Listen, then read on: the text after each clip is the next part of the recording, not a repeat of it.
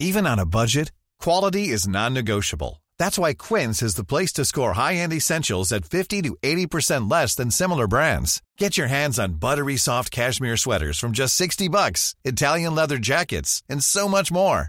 And the best part about Quince, they exclusively partner with factories committed to safe, ethical, and responsible manufacturing. Elevate your style without the elevated price tag with Quince. Go to quince.com/upgrade for free shipping and 365-day returns.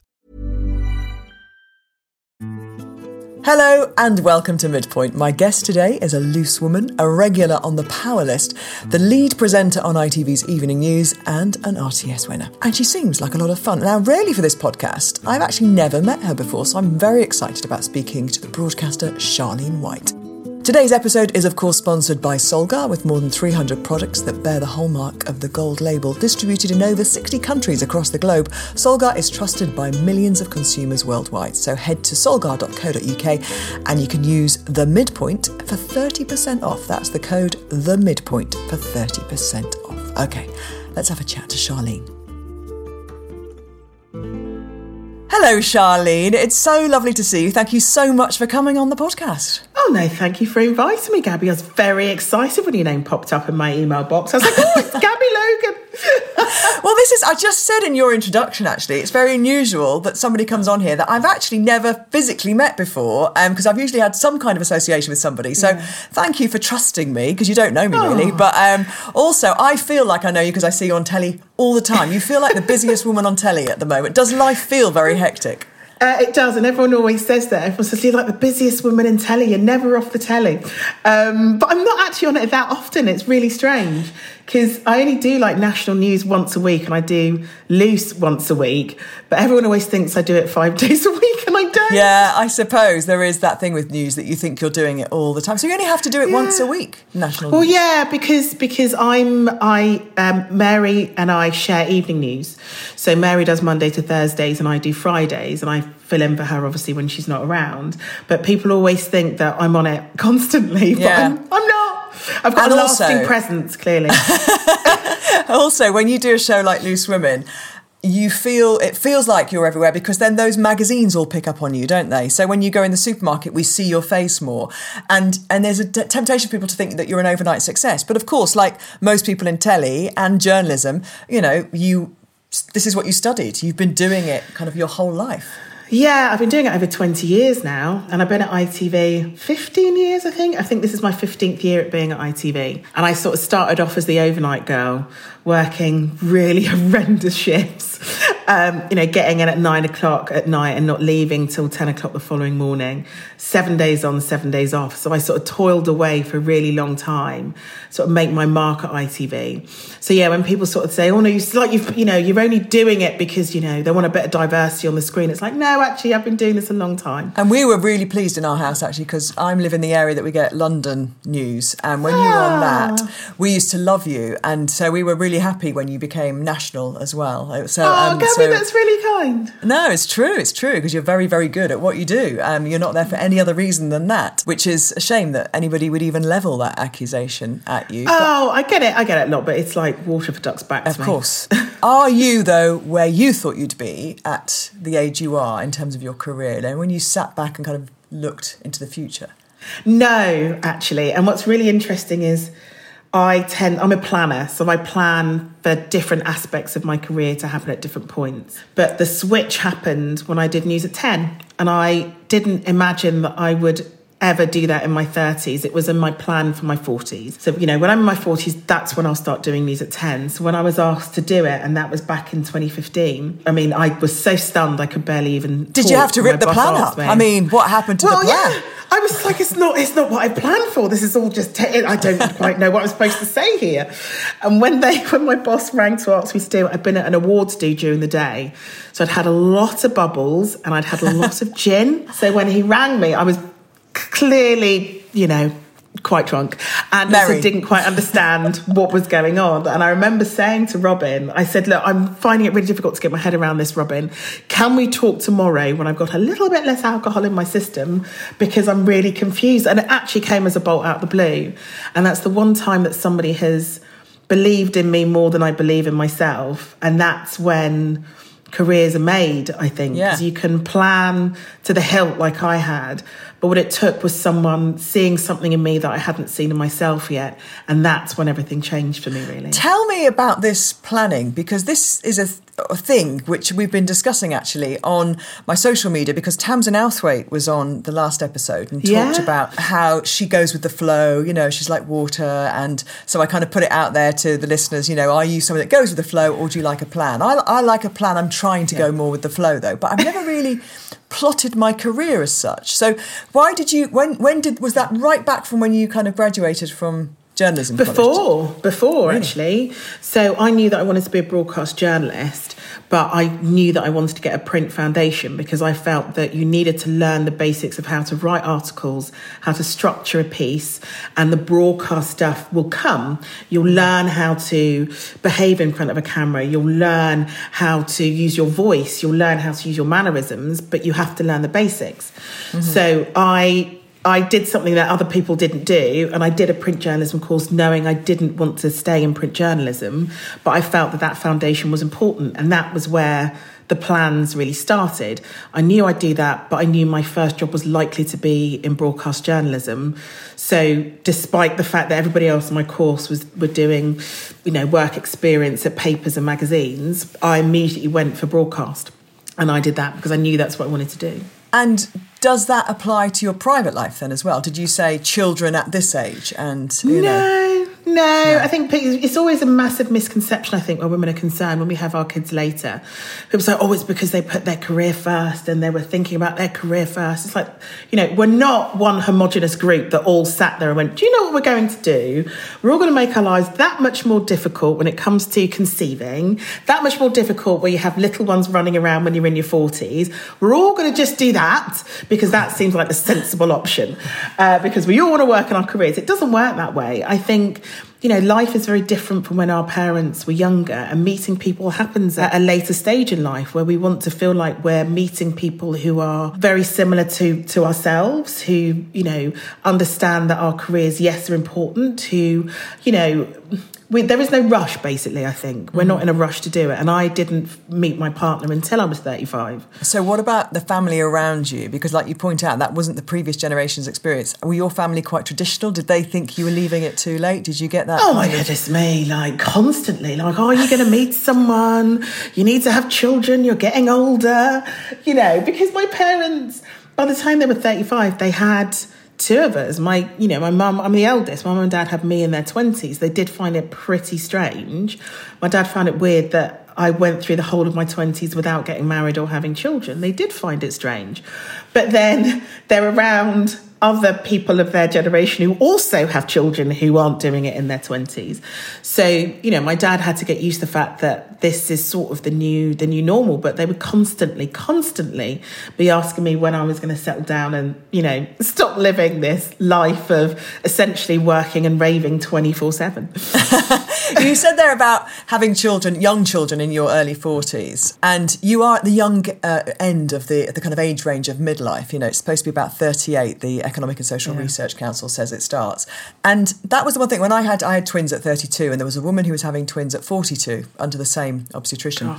And I remember thinking, goodness, she's going to be exhausted, you know, because that 10 years felt massive at that stage. Yeah. And then when I was exhausted, I always remember thinking, how's she doing? I hope she's all right. And of course, when I was 42, I thought, I've got an abundance of energy. What was I thinking about? Like as if she was some geriatric mother. Do you feel like sometimes, you know, that... Oh my goodness, massively. Exhausted. Yeah, and it's because I've got 2 under 5, so you are running around after them. They're not at a stage where you can kind of leave them in a room to keep them self-occupied. They're not that age, so they're constantly wanting to do stuff. You know, Florence, that's my youngest, between 1 and 4 o'clock this morning was getting up every 40 minutes and screaming my name. And it got to the point where I just ignored her, and eventually she got really annoyed and passed out and finally went to sleep. You know, but I still have to work in that time. You know, I know people can't see me at the moment, but I'm in my gym gear because I still had to get up and do my training this morning and still get the kids up and get them ready. There is no lying. They're still getting up at 6:30. And you've got to look fresh on telly as well. Exactly. So it's, I compare it to a really good friend of mine, Patrice, who is a lot younger than me. Patrice is in her mid to late 20s. And in the time that I've had two, so her eldest is 5 like Alfie, she has just given birth to her 5th. And I always sort of look at her and I'm like, I do not understand how you're even sane right now. And then I have to remember she is almost 20 years younger than me. So her energy levels are very different. Her, capacity for dealing with screaming children, her capacity is completely different from mine. And her body's different from mine. Her body can sort of handle that in a way that a woman in her 40s would perhaps struggle with. So I just marvel at her. I'm like, I just don't understand. And she works full time. Like, I just don't get it. But her energy levels are different. And I do feel it. I do feel the difference. When George Floyd was killed and Black Lives Matter kind of happened in lockdown, you were very vocal and in lots of areas as lots of prominent, powerful Black women and men were. And you've been on the Black Power list for a few years. That was a moment to stand up and kind of say, right, my voice will be heard here and I'm going to be counted and I'm going to make sure that this happens. How comfortably did that sit with you? And was that a very natural process for you to be? Oh, well, I've always spoken up about stuff. My mum was a social worker. My aunt was a deputy head. They both sort of spoke openly on behalf of those whose voices tend to be silenced. That's what they did in their roles. And we were raised to not just care about the people within our homes, but to care about what happened to other people whose voices aren't always heard. That's how I was raised. So in terms of speaking up and speaking out about things, that's what I've always done. So throughout my career, and there've been those that sort of said, yeah, but if you keep talking, you may well hold yourself back career-wise. I said, well, I'm not here to just think about myself. I'm not just here to think about my career, because the path I take and the things that I do will have an impact on those that come after me, in the same way that those that have come before me have laid the path for me to be able to be open about the things that I talk about. So I never felt uncomfortable or anything like that, because it's what I've been doing anyway. I don't particularly care that much about people that are upset about the things that I say, because their concern should be about those whose lives are impacted by racism. That's where the concern should be. And I don't really have that much concern for people who sort of saying, oh, you shouldn't talk that much about race and you shouldn't talk that much about women. You shouldn't. But I'm not here to be told what I should and shouldn't be talking about.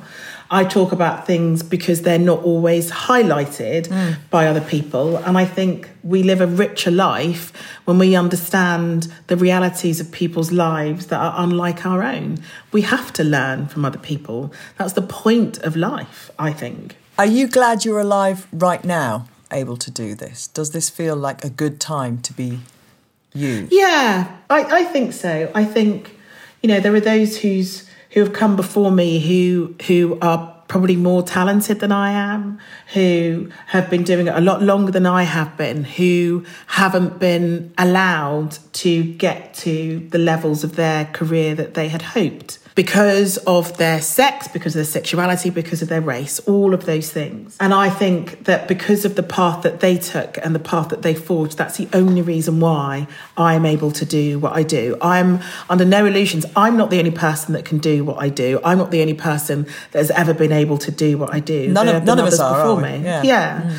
But as a result of the path that the other people have forged, I have been allowed to be given the opportunity to do what I do. And I understand that and I appreciate that. And I feel blessed to have been in the position that I am at the time in life that we are in at the moment, that I've been able to do that.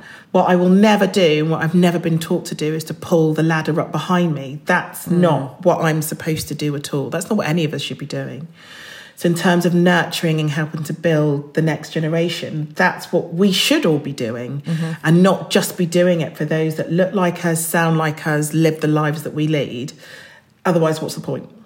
No, exactly. Well said. And you'll carry on doing that, I'm sure, with greater and greater purpose. I think that's the wonderful thing about getting older as well, because we kind of have more confidence about doing that, don't we? And we have more time to do that and share. And that's one of the lovely things, I think, as I approach 50, actually, that, you kind of there is an urgency, isn't there, in your 20s, and you do perhaps run a little bit through those situations, but you have more time to think about it. So what about the mental kind of space? Because when you're dealing with the kind of topics you're dealing with on the news, and throwing yourself really deep into those subjects, and it's a very distressing time for lots of people, what's been going on in the world from the pandemic to war in Ukraine.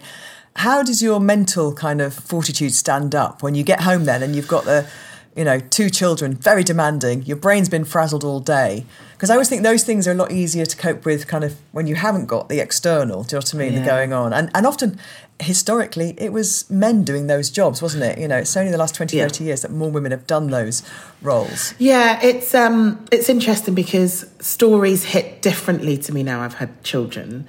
And I find myself getting way more emotional about stories in a way I definitely didn't 5 years ago. And that came as quite a shock to me because it wasn't something that I necessarily expected.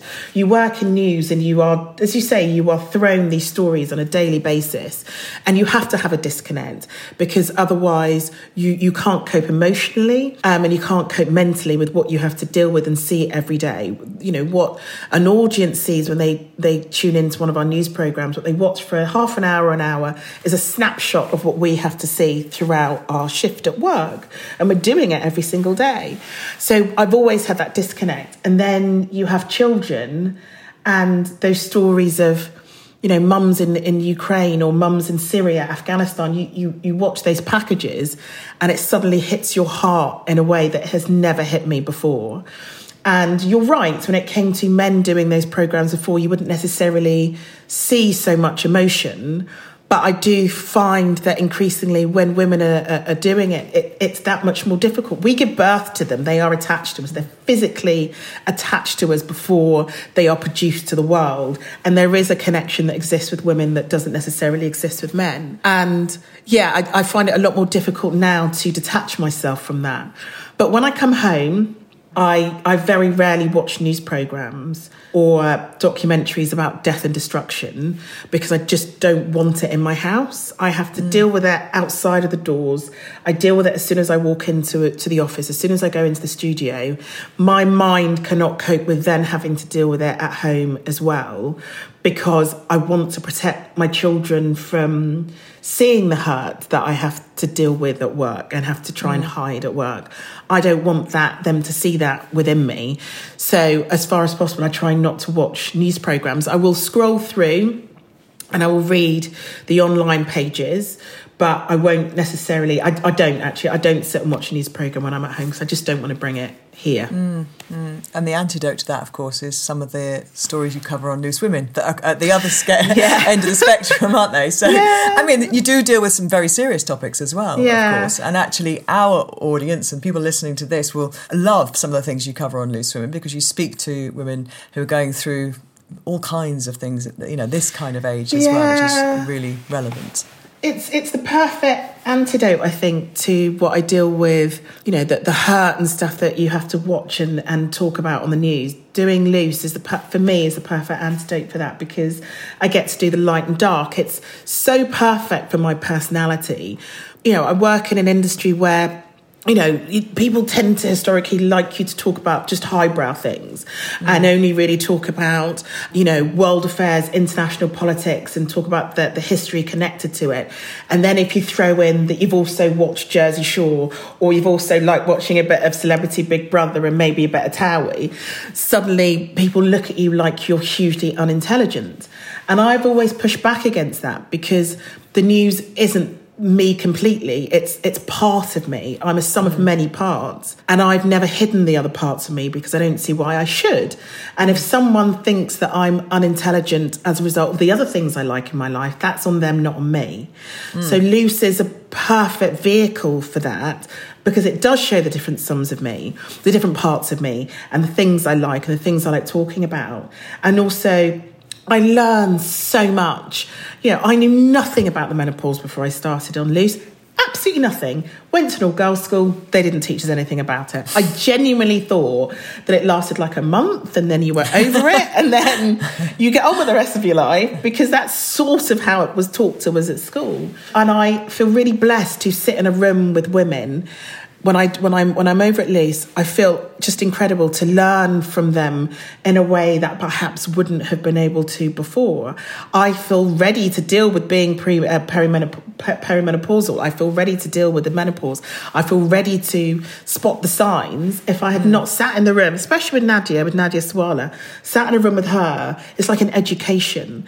And they have taught me so much. And I like Loose in a way that we sort of sit there. And there are women my age who haven't gone through the menopause yet, who will also sit there and go, wow, I didn't know that. And no one's ever taught me that before. Mm-hmm. And it's an incredible place to be. I absolutely love it. I still can't believe I'm on the show, Gabby. And I still sort of walk into that building and I still get that feeling of this is really exciting, because I feel really blessed to be doing it. I love it. It is, as you say there, a show that can bring those topics to life for people, because a lot of people experience kind of their education about the menopause like you, nothing, you know what I mean? Like, until I started doing this, even I really didn't know. The symptoms are so massive and varied, and can start much younger than people expect as well. So I assume there was no conversation growing up from mothers, grandmothers. No. And actually, I took my aunt away to Centre Parks for her 70th in February. So me and the kids and my brother and sister and stuff and my niece, we all went to Centre Parks for her 70th. And I spoke to her about that, actually, because she's 70. Yeah, she's 70. So she's at the tail end and she's a lot better. She's been through it and she's fine now. But now that I've learned about it on Loose, I realise that so much of her anger and a lot of her frustration and a lot of her mood swings were because of the menopause. But she never spoke to us about it. So I remember sitting in the spa with her at Centre Parks and I talked to her about it. And I sort of said, do you see now that everything that you were going through in your late 50s and your 60s was because of the menopause? And she said, well, yes. So why didn't you talk to us about it? We always just thought you were just being moody and being unreasonable and, just not always being a very nice person, because none of us knew about the menopause. If you had sat and spoken to us about it, then we would have had more of an understanding. And she says, yeah, but that's just not what you did. You didn't talk about it. And I said, I really, really wish you had. I said, because it probably would have been easier for you to cope with, and we would have educated ourselves, so we would have done the things that have made your life easier, made sure the room was cooler, made sure that we didn't go anywhere that would bring you out in hot flushes, understand that was when HRT you go up and down with an mood, option? Was HRT? She didn't want to do it. I asked her about that and she said she didn't want. She's that generation where they were scaremongered out of using it. So, and I said to her, well, now I know more about it. It's something that I will use because I've educated myself about it due to being on Loose. And I felt quite upset because I wish I'd had more knowledge about it, because I wish I was able to help her more. But there's a whole generation of women who've all been through exactly the same thing. And I really hope that now we're raising a generation of girls and women who won't feel embarrassed about going through the menopause and actually feel like they can talk to people about it, talk to each other about it even. Is there a cultural difference in the attitude towards menopause, do you think, in the, black... In the Caribbean community? Yeah. No, it's women. We've been raised to be embarrassed about doing something, going through something that all of us go through. We've all been taught to be embarrassed about that. And I don't think culturally that makes a difference. It's just how the world treats women. Or how, because I'm in my kind of learnings, I had IVF and discovered that if you've had IVF, your menopause can start a bit earlier because you've already had a kind of a tinkering of your hormones, if you like. So you've already so hence I was probably a bit earlier or started perimenopause a bit earlier than I was expecting.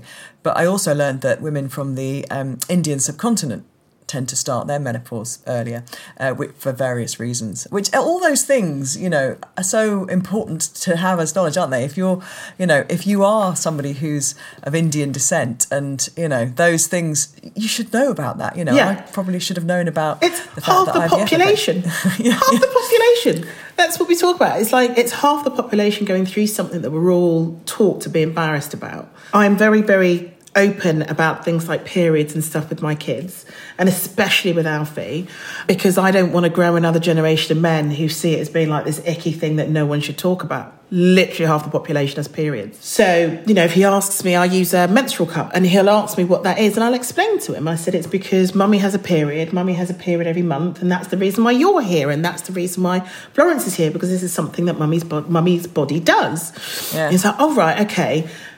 You cannot imagine that happening in households like 20 years ago. It's not a conversation you have with your boys. But I just think we do, as parents, have a responsibility not to raise another generation of men that see that sort of thing as being strange or something we don't talk about or something that's a bit icky. No, literally half the population go through it. Somebody picked up on something I said about how I wanted men to have the conversation about menopause, not because I want to embarrass them, but because it's so important. Men live with women, they work with women, they need to know what's going on. And so I was asked to go on Jeremy Vine's show just to kind of elaborate on that, where he has callers, obviously, and this woman rang up and she sounded like she was the captain of a tennis club in Surrey, and she was very cross with me. And she said, I really think it's outrageous you're asking men to get themselves involved in this topic, and you really should. She was so...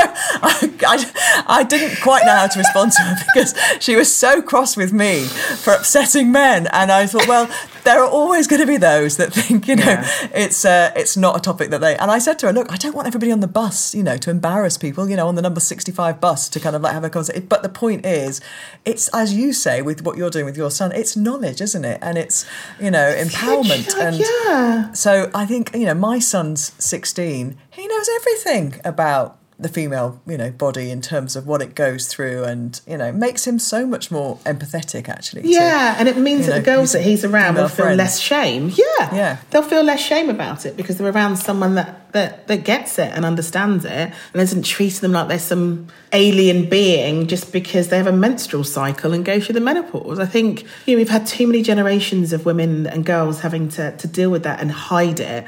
Being on your period at work and having to hide your tampon as you go to, sliding it up, because you don't want anyone to know that you're going to the toilet to change your tampon. It's like, why are we taught to be ashamed of something that we all go through? And it leads to I'm sure it leads to so many other issues as well, in terms of the way we see women's bodies and all of that. But in terms of your own ageing process, you said you're in your training kit. Is exercise something that you're you fond of it? Do you have it kind of, do you have to force yourself to do it, or is it something that as you're getting older you're valuing more and more? Julie Etchingham, who I work with, is a very avid, you all know Julie, is an avid runner. And I'm always really jealous of her posts on Instagram when she's posting up going through Richmond Park and going for a run. I'm like, I'm being just so lazy. And she always sits me down and she says, no, Charlene, you have young kids. Says, my kids are older. I've got a lot more time for doing that. It's so much more difficult when your kids are younger. She says, don't beat yourself up about it. So I always think about, Julie's very wise. I always think about that when I'm slacking with my with my exercise. But I go through periods where life and work are just so hectic that I can't fit it in. And when Florence is going through a period of not sleeping well and I barely slept and I have to make a judgment call, if I get up and I do something for half an hour, the knock-on effect is I'm going to be absolutely exhausted for work when I get in. So I always have to make that judgment call. But at the moment I'm going through a phase of, right, I need to do it 3 times a week and I need to try and stick with it. I need to fit it into my day, not pack my days too much with work as I have done, and give myself time, because I enjoy it. So give myself time to do it, because it's something that leaves me feeling light and leaves me feeling, it's the endorphins, isn't it? It leaves me feeling like, okay, I can tackle the day. Well, it perversely gives you energy. The hard thing about it when you're really tired and you've got young kids is it's the last thing you want to do, but actually it can kind of just regenerate you for the rest of the day. I tell you what, as a good tip that I picked up, and I did this Wim Hof show I'd just done recently with Patrice Evra. And Patrice is a big fan of just doing the longest plank that he can do for about 5 or 6 minutes. So we got into doing lots of planks because we could do them anytime, any place. And he was telling us about various teammates of his from the French national football team who nowadays all they do is plank because it's so good for their core strength. Yeah. And so you can actually do that in your pyjamas for 5 minutes. Do you know what I mean? You could just do a minute plank, a minute off, and suddenly 10 minutes you've done a bit of exercise. And so I was like, that's a really good tip, actually. That's a really good tip. Yeah, and because you're holding your upper body, so you're kind of increasing your strength in your arms, you're increasing your strength in your torso. So good old Patrice, and he, swears by it. Yeah. So there you go. That's your takeaway I'm from going to try today's. That with me tonight after work. Do a little. Gabby says I've got a plank. Do a bit of plank. You could do it. Think about planks as well. You could do it watching telly. You can do it pretty much anywhere, can't you? So, are there any other kind of signs yet coming your way? Do you think that things are changing? Do you notice yourself kind of saying things or doing things that are your kind of midpoint moments? Because I always ask, the listeners to give me their ideas of kind of what that means to them. Midpoint means to them. And Ord says, walking with my daughter and feeling completely invisible. I know what that's like because I've got a beautiful 16-year-old daughter, and you suddenly realise that, it's not that you want the attention, but you suddenly realise that you're older because, people are turning their heads looking at this young girl. And just knowing it was time to start saying no. This is a common thing. This is from Roz. But that empowerment from saying no. Do you know what I mean? When you kind of say no and feel, actually, I'm all right with that decision. And I'll give you another one. This is from Charlotte Carlisle. Trying to find me again is harder than it sounds. Which is, that's quite sad, actually. Makes me feel quite kind of sad for that. But that is a common theme, isn't it? Because people have their kids leaving home, in their 40s, that you won't have that problem.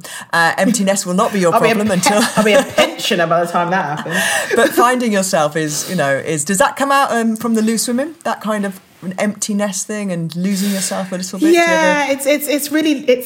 That's the beauty of that show, is we were all at such different stages in our lives that talking to a lot of the women whose girls and boys are about to head off to university and stuff, or moving in with their boyfriends and what have you, and the emotions surrounding that, they'll sort of turn to me and go, it's quite a while before you're going to get to that stage. But yeah, I know. Thanks very much for that.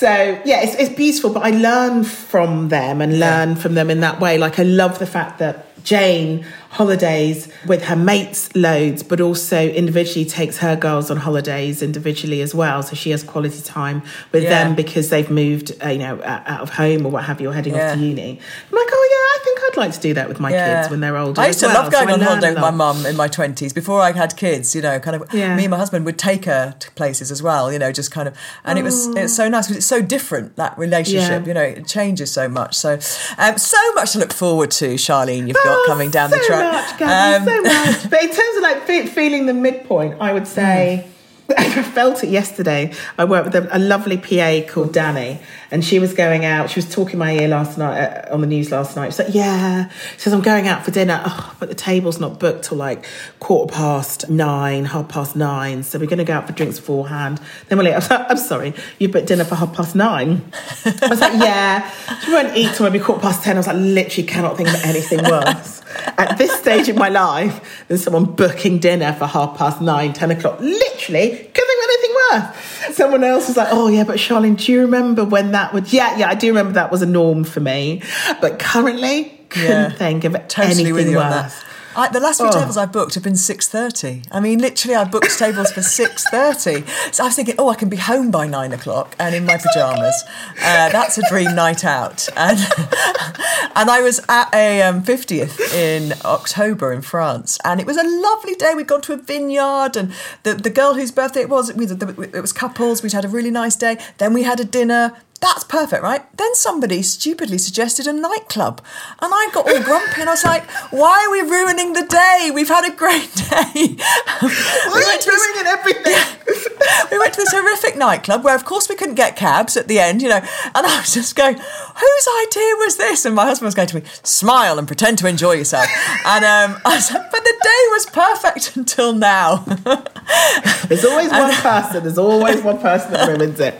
But there's always, when you're younger, you just don't want it to end, do you, the night? Yeah. That's why nightclubs exist. And then when you get to, certainly my age, which is pretty much 49, I'm nearly 49, and that's, no, I do want the night to end. And then it's the fear. So I was talking to the mum about this. It's the fear of having one drink too many when you've got young kids, because you've got to deal with them in the morning, and there's like a one drink difference between it being okay and it being absolutely horrendous to have to deal with them the next morning. So I will go out for dinner, and then it will get to a point where I'm like, Yeah, I just want to go home. And I had my friend's 40th a few weeks ago. We'd gone to this great Chinese restaurant near Baker Street, and we'd done like a shot and something after dinner. Everyone was like in a really good place, like, yeah, let's go to karaoke in Soho. Let's go to karaoke. And I just went, no. I said, I'm just going to get a taxi home, because the thought of getting home at 3:00 in the morning and then my kids getting up at 6:30, I just won't enjoy karaoke because all I'll be thinking about is having to deal with them on the Sunday. So I just got in a taxi. Literally, I was like, guys, have a lovely time. And how virtuous did you feel on the Sunday morning when you were having goodness, I felt amazing. Yeah. When in like the group chat, everyone's like, I'm hanging. I feel awful. Why did we do that? I was like, that is why I was sensible. And it's taken me a long time to educate my husband that nobody notices if you're not there for the last drink. Because when I first met him, I think somebody must have informed him when he was a child that it's rude not to be the last person to leave a party, because he was always like, why are we always the last people here? And it's taken a long time, but now he finally gets that it's okay. And I always say to my kids as well, now they're starting to go out, don't feel you have to kind of like go to the end. You can walk away from something and nobody will notice. But I mean, of course, nothing I say is wise, or, I don't know anything. No. I've never been young, and I'm accepting that. What do you know, Mum? You've never been at a club in your life. Yeah, exactly. I'm struck by the fact that at the very beginning of our conversation, you talked about planning and looking ahead to the future, and you're ahead of your own plan, which is amazing. Is that something that you get kind of like, does your partner slightly ridicule you about that, or is he kind of similar? No, because he's used to it. He's used to it. Because it's not something that's developed in older age. It's just how I've always been. So he always knows that I like plan things out. Right, this is what I want to do by the end of this year. This is what I want to do by the end of next year. This is where I see myself. So he's very much used to that, and he is in the business. He's he gets it really, and he always sort of says, you always have a plan. I was like, no, of course, because otherwise I'm not going to leave everything to chance. Very few people's career, I think, just happens by chance. Does that mean family life is structured? Is family life very planned as well? Well, my kids have been in a sleep schedule since they were both, Alfie since he was 4 months old, and Florence since she was 6 months old, because I knew that I was going to go back to work when they were both 8 months. Mm-hmm. And I knew I couldn't do that unless they were in a schedule. So I may say that we are quite regimented in terms of, this is when they have their breakfast, this is when they have the lunch, this is dinner time, and this is bedtime, because that works for us and our family life and actually planning to do stuff. So my reasoning was, if we want to go out for dinner, if we want to meet friends, whoever is looking after them, we don't want them struggling to put them to bed for hours. And also they are happy when they know what they're doing. The kids know what the schedule is. He goes along with all that because actually life runs a lot smoother for him as well. It does. Yeah, completely. And when I sleep trained Alfie, he was very traumatised by the entire thing, because I just did leave him to scream it out for a couple of nights, and then suddenly he was sleeping for 12 hours. And I think he was probably a little bit more emotionally scarred by that than I was. But it worked. I said, we've got to trust in the process and that it will work, because I cannot. He had silent reflux, so I basically wasn't sleeping. He refused to take a bottle, so I was the only person that could feed him. And I was like, I cannot survive like this. So he has to get into a sleep schedule, because I just feel like I'm on the brink of absolutely losing my mind. So it was a win-win. Yeah, the reason I ask if he kind of takes the mickey is because I am very organised and had been for the similar reasons in terms of children growing up, because working and trying to kind of make sure everything happened, organising and planning ahead for family life, and to the point where my husband will joke with me and say things like, well, what is the weather going to be like next week in Leicester when you're working there, and which route do you think you will be taking? Because I'm always on and sometimes I fall for it and go, well, I can tell you right now it would take 2 hours 20 minutes to get there. And I don't know if I can, even though I want to be like water and go with the flow like Tamsin Outhwaite, I'm not sure I can ever fully kind of release that. I think it is it's part of me, it's part of my personality. And I always think that one of the working parents has to be that person. Yeah. Otherwise things just kind of fall apart and you forget stuff. Yeah. So I've now had to get into the habit. People sort of saying, but how do you do the whole working and the the kids thing. And I can be very disorganized in my work life, and people are constantly trying to chase me for things. But when school sends a list of dates of things that are coming up, I'll immediately go into my phone and put it in the calendar, because I'll just be mortified if Alfie turned up to school and in his school uniform when actually it was own clothes day or something. Because I know that emotionally he'll get really, really upset about that, and I don't want him to be upset. He's far more emotional child than I am an adult. My daughter's much more like me. I know. Have you seen the scene from Motherland where she gets World Book Day? If you haven't seen this, you need to Google it now. It's one of the great moments where she creates 2 outfits in the playground for World Book Day, which I'm sure is, that was a game changer for me when the kids started school and the school email started and all of that. You think you've got your life in control, and then suddenly this whole layer of admin arrives, and you just it's the school emails, it's the school rep emails, it's the WhatsApp groups, and now we've had to join class list or something. And I'm like, I literally can't keep across all this stuff. This is just, it's blowing my mind. So I did sort of try to take a stand and say, I don't think we should have to go onto class list. It's far too much stuff. And then no one was backing me. So I was like, oh, right, okay. Well, looks like we're doing that. Sounds a bit like the time that I declared that I didn't think they should be having Krispy Kreme donuts every Friday when they were 4 years old, because there was this Krispy Kreme thing, and I was like, I think that's a lot of sugar, and expecting the other parents to come back on the WhatsApp agreeing with me, and literally I was this tumbleweed, and I was like, right, okay. I see where we are here. Right, okay. I'm just gonna slowly step away from the group. It's a minefield of politics, and that is the one thing. Actually, mine are a year away from leaving school, and the release of all that admin. What am I going to do with my time? Gabby, I'm going to learn Mandarin. Stop showing off, Gabby. No one likes a show off. It's been so lovely chatting to you, Charlene. Thank you so much for joining us. Fun. I don't know whether I'm allowed to ask you the question, have you got the next 5 years? Do we know what you're going to be doing for the next 5 years? What's the big end goal? Or do you not release No, I can't tell people what the plan is. Right, if it doesn't happen, I'll look like a bit of a failure. But no, all will be revealed. There's always a plan, Gabby. Very, very well now. Thank you, and have a wonderful rest of your day, and really appreciate the time that you've given us today, Charlene. It's been lovely. Thank you. I really enjoyed that, and it was lovely to virtually meet you, Gabby. Yeah, and you.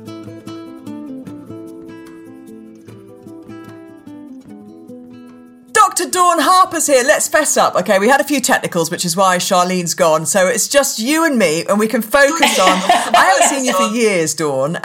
You were very kind and came on a show I used to do called Live with Gabby on Channel 5, and that's where we first met, yeah. And we've both aged since then, which is good. Aging is good because it means we're both still here. We're still alive and kicking. I have a lovely, lovely elderly lady who comes to see me fairly regularly. She's got a lot of medical problems, and she says, oh, doctor, don't get old. And then she says, every time she says to me, she says, mind you, the alternative's not much. Exactly. She's right. Of course, a lot of people know you from your telework on embarrassing bodies, right? So I thought we'd tap into that today. There's so many things that go on in our bodies in midlife. And one of those, I'm going to do one for each gender here, one for each sex, is the dry vagina for the women and erectile dysfunction for men. So the dry vagina first, which was brought to this podcast's attention by the lovely Davina McCall, who kind of threw it right out there as a topic. And I was like, oh, what is this? And then it's quite sad, actually, when I started reading up and learning more about the pain that some women go through when they haven't actually got HRT to deal with it, which is really important, isn't it, in dealing with it? So tell us a little bit about it and what's going on in the body. Right, well, I'm thrilled to be talking about this, Gabby, because actually just over half of perimenopausal and postmenopausal women will suffer with vaginal dryness. And even since having done embarrassing bodies, I think that really did... often patients will wait to see me and they'll say, I've waited to see you because I know you don't mind seeing the embarrassing stuff. And of course, none of us mind seeing the embarrassing stuff. But even with that kind of hat on, the number of people who actually come in and proactively talk to me about vaginal dryness is very, very few. Usually it's something that I might pick up on if I'm examining a lady for another reason and just say, is sex uncomfortable? And so often I will either get, what's that? Haven't done it for years. Or my partner is very long-suffering. And a lot of people in an extreme give up on the sex life altogether when they really don't need to. And sometimes then actually give up on any form of intimacy for fear of it progressing to penetrative sex. And it's so easy to manage. Okay, so well done, Davina, for bringing that up. It's a subject that I think we do need to talk about more often. It can have a massive impact on a woman's emotional well-being, but it is very easily managed. I actually work with a company called Dr. Wolf, and they produce a non-hormonal vaginal cream that you can use to help lubricate the vagina. And I know a lot of ladies are still anxious about HRT. I have to say, pre the Million Women study and so on, I barely saw, I did a surgery without seeing a menopausal woman wanting to discuss HRT. And overnight, with all those scary headlines, women just disappeared and didn't come and have those conversations. The pendulum is swinging back, which is a really good thing. But there is still an anxiety for some women around hormones. But it doesn't have to be HRT by patch or by tablet, for example. You can use estrogen pessaries or creams just locally in the vagina to treat this symptom. And the thing about vaginal dryness associated with the menopause is whilst most our menopausal symptoms will disappear over a period of time, so the mood swings, the flushes, the night sweats and so on. If you talk to your average lady in her 60s, she'll say, oh yes, I went through that, but I'm out the other side. Vaginal dryness tends to persist. So it's really something I would very much want to encourage women to come and have those conversations with. You can buy, as I say, the Vagisan non-hormonal cream over the counter. And most pharmacists today will have a private area where you can go and have a private consultation. You don't need to be discussing your vaginal dryness over the counter next door to somebody who's buying nail varnish. Which is just brilliant. But equally, if you want to think about something like an estrogen topically, that's something that as a GP I can prescribe for you, and it absolutely revolutionises. Brilliant advice, thank you. And just very briefly, the male erectile dysfunction kind of area is often associated with kind of getting older, midlife hormones. What's going on for a man when things start changing in that department? So we think about erectile dysfunction in a kind of psychological and the physical, if you like. Now, of course, as soon as there has been a problem once, psychology also kicks in, and so often it's not one or the other, it's a mixture of the two. But where I would really encourage men to come forward and speak to their doctor, and you can ask to see a male doctor, we deal with this problem all the time. Sometimes erectile dysfunction, so not being able to get an erection that is persistent or hard enough for penetrative sex, may be a sign of vascular disease. So it's a really important thing that we check you out, and we use that as the opportunity to give you a bit of an MOT. Sometimes we find that if we do, for example, there are a number of different drugs like Viagra available that we can prescribe.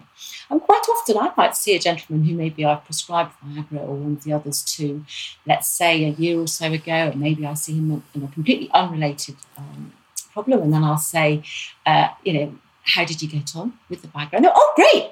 It worked, and then I just felt great, and I didn't need it again. But I think it's important that we do see people so that we can do that MOT check. We tend to give men a hard time about not coming to the doctor. But to be fair to most men, a guy in his 30s and 40s, for example, is possibly even still registered with his mum's GP, and that might be hundreds of miles away. Whereas as women, we have a relationship with our GP surgery, don't we? We go for contraception. Well, if you've had children as well, you've had to take them for all their jabs and all that kind of thing. So, yeah. So we have a relationship with our surgery. We probably even know which doctor we like to go and see. So it's not such an intimidating place. For a guy, they may not even know where the surgery is locally to them. They don't have that relationship. And I hear all the time that getting an appointment to see us isn't always as easy as people would like it to be. And that's a frustration, I think, on both sides of the fence. So I think what I'd say is, please don't be intimidated. If you or your partner is struggling with erectile dysfunction, it's something that we definitely want to hear about. And we do just need to give you a bit of an MOT, and we can Dawn, thank you so much. Will you come back on? I would love to. Okay. And we'll get my technology sorted next time. You're so brilliant. I mean, the way you just encapsulated those two quite difficult areas, made them so kind of easy to understand, takeaway advice, I think you'll no doubt have changed and affected a lot of people with that advice. So thank you. I hope so. And have a great day. Thank you, Dawn. Take care. My thanks to Dr. Dawn Harper for her brilliant no-nonsense advice on tricky topics. She's always fantastic at those hard subjects people don't always like talking about. Please go see a doctor if anything she said there resonated with you.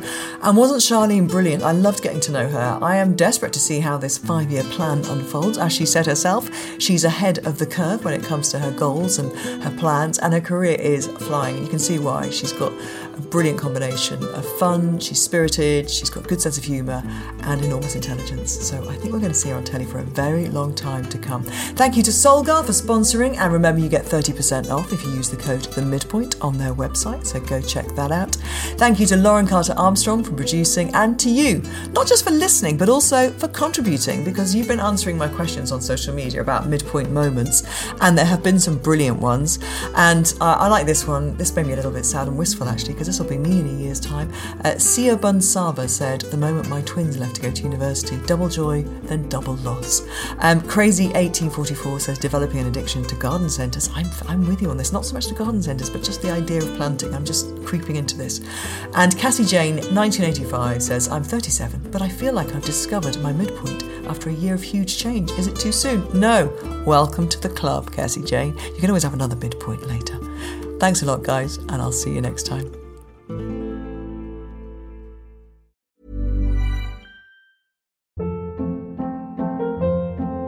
Hold up. What was that? Boring. No flavor. That was as bad as those leftovers you ate all week. Keke Palmer here, and it's time to say hello to something fresh and guilt-free. Hello Fresh. Jazz up dinner with pecan-crusted chicken or garlic butter shrimp scampi. Now that's music to my mouth. Hello Fresh. Let's get this dinner party started. Discover all the delicious possibilities at HelloFresh.com.